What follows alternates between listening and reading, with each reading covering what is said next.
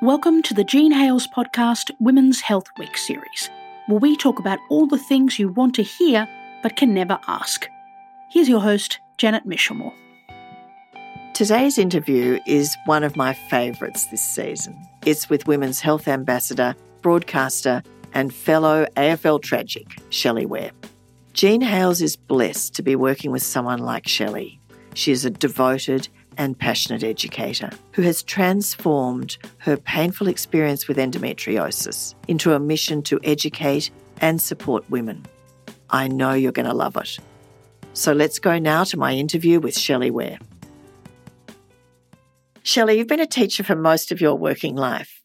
Can you tell me what drew you to education? I became interested in education for as long as I can remember. I was the person that had teddy bears out and I would play with those teddy bears and I would be teaching them.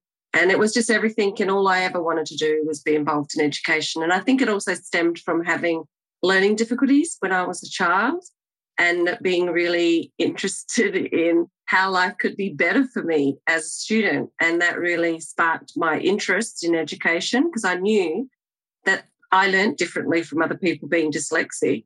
My teachers weren't quite nailing it. And so I thought there has to be a better way forward for teachers and for children that are involved in the education system. So it was a passion from a very, very young age. I actually don't ever remember not wanting to be a teacher. And tell me, is that why you were interested in being an ambassador for Women's Health Week? Because we feel immensely honoured that you are an ambassador for Women's Health Week.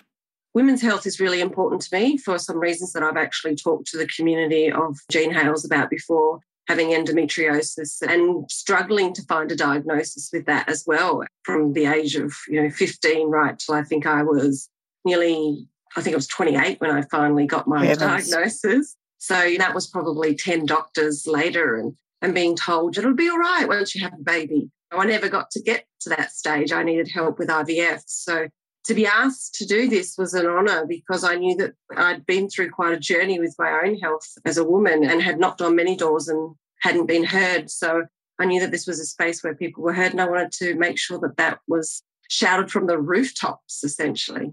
Shelley, I love that you shout about endometriosis from the rooftops. Most of our listeners will know that endo is a condition that can cause extreme pain and heavy bleeding.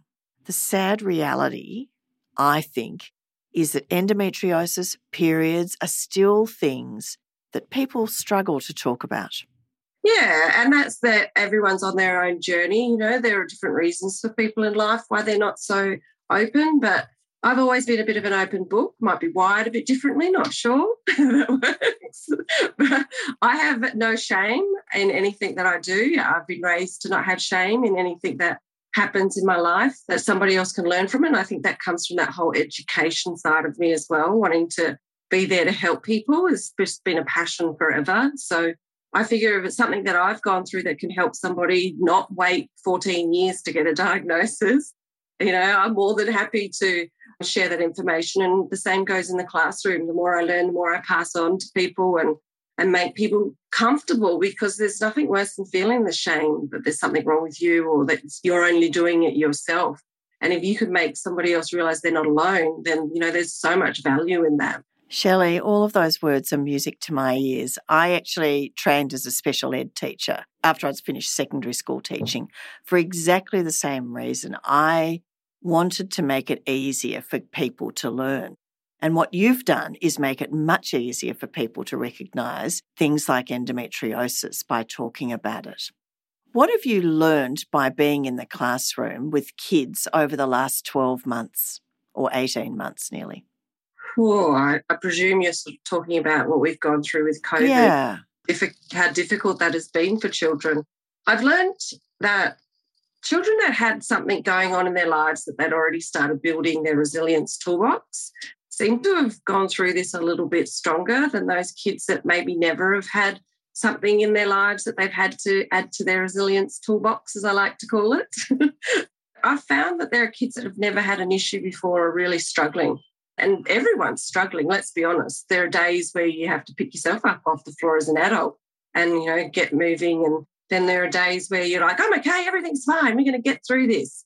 Children in particular have also shown me how adaptable they are. We go to school, then we don't go to school. We're back to school, we're online learning. And they've done a fantastic job of transitioning. And I think especially these kids in Victoria, they have done a brilliant job. What we've been through as a state has been mind-blowing, and these kids just keep picking themselves up. But the ones I've definitely noticed that are struggling and need an extra bit of help after this have been the kids that maybe it was smooth sailing before. They're kids we never expected to ever have a problem, that they just didn't have that toolbox. That was things they could pull out. They didn't know how to deal with this situation where kids like, well, let's take my son, for example. His resilience toolbox is loaded. So he'll love this. he's very used to using him as an example. But he's got dyslexia. He's got a whole range of things as well that he's been through his life and had to deal with being adaptable in the learning space. So it was quite difficult for him to go online, but he knew that if he spoke to me and he knew that if we could have conversations about it, then I could put a plan into action for him. And that's where that resilience comes into place for him. He knows how to help himself. And there are just some kids that just didn't know how to do that. And I find they're the ones that are struggling a bit. The resilience toolbox is such a great concept, especially in changing situations. But when we're talking about women's health, what's in your resilience toolbox? I think it's just listening to your body and not forgetting to do that. We can get so caught up in the world, and especially what we're going through now with the pandemic, that we forget to look after ourselves. We have to constantly remind ourselves to do that and to also keep up with the stages of your body. Like I have had to stop reading the 30 to 40s, what goes on with your body there. What goes on to the 40, 50s, and then I'm going to have to go to the 50, 60s soon. So, there's that realisation that your body goes through different phases as a woman, and it's really important to stay up with that. And, it's really easy to get trapped in, but I still feel young. Well, our bodies are changing all the time. So we have to listen to them, and we have to keep educating ourselves about the next stages and be realistic about those next stages and move with them, even if we don't like it. Can I just go back to your disclosure, if you like, about endometriosis? You said you saw about 10 people. Listening to your body, was that what actually enabled you to keep on trying to find an answer because you were listening to your body? Yeah, I would actually go with my diagnosis. I would actually say to them, I know I have endometriosis. So how did you know that? Because Dr. Google. The doctor we encourage people not to use. It actually wouldn't have been Dr. Google in those days. No. The internet wasn't around. That's how old I am. That's why I have to go into the next period of time. It was really about reading up about myself and talking to friends. So I had friends that had been through it. Early days, I didn't know what it was. But as I got older, I was starting to work out what was going on by conversations with friends and that being open and not being afraid to share what is actually happening with me. And then other friends getting diagnosed and then going to their doctor and, trying my luck. Really, it was something nobody wanted to talk about. It was like this silent sort of thing that I had to go through. Nobody really was talking about it. So I don't know. I think I must have read it or probably some women's health book or something that I stumbled across, but I knew there was something and I worked it out. And then it was like my late 20s when I knew what it was. I went to a doctor and that doctor told me, you just have to get pregnant. And then it was when I actually went to my IVF specialist and said, this is what's happening to my body and I believe this is why I'm not getting pregnant. And then it was like 30-second internal. I nearly hit the roof. Everything was over. And we said, operation next week. And then we did the IVF. And then 8 goes later, I've got a 14-year-old. It's a fantastic outcome, Shelley. But you had the guts to keep on trying and you had the guts to keep on talking about it. During the week, we spoke to Isabel Marshall, the Young Australian of the Year, who is passionate about encouraging people to talk about their periods. And she tells this frankly heartbreaking story of girls who hide their pain, hide their bleeding. They're not actually wanting to talk about it. Do you see the same things with the primary school kids you're teaching, that continual shame, or is there a change and everyone talks? I think the next generation of young girls that are coming through are quite strong in themselves as young women. And I think I've definitely seen a change. There's no question of that. But what I have seen the change in is the way that young men are being raised. There'll be a group that will go, ooh, yuck. Yeah. And that's what, holds that girl back from not speaking again. But there are more young men that are actually saying, what are you doing? Why are you talking to her like that? That's a natural part of who she is. Like, support her. So I'm hearing that more than I'm hearing the ooh, yuck when I grew up and nobody spoke. I think the next generation of young men are definitely being raised differently to support, and women, they're nothing like I was when I was at that age. Like, those young girls are out of control. They are so brave. It blows my mind. Shelley, can I go back to being in touch with your body and changes in your body? You've said you're not 25 anymore. What are the big disclosure? What are the things that you've noticed that have changed, and what have you done about it? I saw this TikTok the other day, and this woman was talking about what had changed in her body, and it's true for me too, is that she's still an hourglass figure, but her sand has moved. And I thought, yes, my sand has moved. So I'm finding, because I'm perimenopausal, that around my waist I'm actually carrying more weight. And it's funny because as an Aboriginal woman, I've always looked at my elders who are thicker around the waist and always admired that as a sign of being an elder. So for me, it feels quite comfortable, and I feel really, really blessed and really ready to go into that next stage in my life. The sand has definitely moved in my life. But unlike you, I don't have that cultural blessing, I'd call it, of actually respecting people as they get older and looking to your elders and looking, as you said, with joy at that happening. Yeah, it is a shame, because I think it comes from the ridiculousness that we get from media and on how we should look, and social media, how they think with these filters and with all of these ways in which we should be skinny. And I went into a store recently and they told me that I was too big. I walk around in size 10 clothing. And I was like, wow, like, it was outrageous. And that's where all that comes from. It's the way that people think they can speak to you, the way that we see it visually all of the time.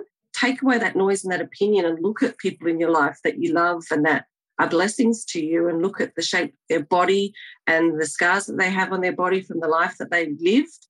And then look at your body and be proud that you've come through this, and that all those things that are happening to your body are signs that you've lived a good life. And for some of us, life sometimes is hard, but back to that resilience that we've made it through. We've learned something through all the stages through our life, and that's what's important, that we cherish our body and cherish the moments we've made it through. Absolutely, Shelley. And I think the cherish the moments is one of the most beautiful messages. If you had a message for young girls, what would it be about their health? I thought you were going to say just in general, if it was just in general. Well, I was actually, but I decided to split it up a bit. If it was just in general, it was going to be, you don't have to like that boy that everyone says, oh, he likes you. It's so exciting. I always thought, why do I have to like him? Just because he likes me? But that's always bothered me. But for young girls in their health, I would say enjoy not waking up crickety. Enjoy that young, beautiful body that you have and listen to your body. It's the same thing. You've got to really listen to your body at any age. And if something isn't right, do not fear to speak to somebody. And if you can't speak to somebody in your family because you're frightened of their reaction, then, reach out. There are many helplines that you can speak to. There are many doctors that you can go to, or, somebody at school that can help you if you're worried about something that's happening in your body that you can't talk to somebody at home. But make sure you're listening and make it a life lesson that you do through your life, and speak up when you need help. If you had to have a message for women, say, in their 30s to 60s, 70s, 80s, so not young women, but women maybe a bit older, a lot of those messages you just said then still, I think, absolutely ring true. Is there anything additional that you would add? Besides love yourself, because you'll get to 50 and you'll get to 60 and think, why didn't I love myself as much as I should have? I would say definitely love yourself, have positive talk, positive thoughts in your mind, and If you've got things that are floating through your mind that are negative, change that to positive, and self-talk is the most important thing I think we can do. There are enough people sending us negative messages. So for our age group, it can be the mental health, can be a real problem. And if you think about how you speak to yourself, then I think that will help you bode well for a long, healthy life about yourself and how you can look after other people in your life. Because as they say, if you don't look after yourself, you can't look after the ones you love.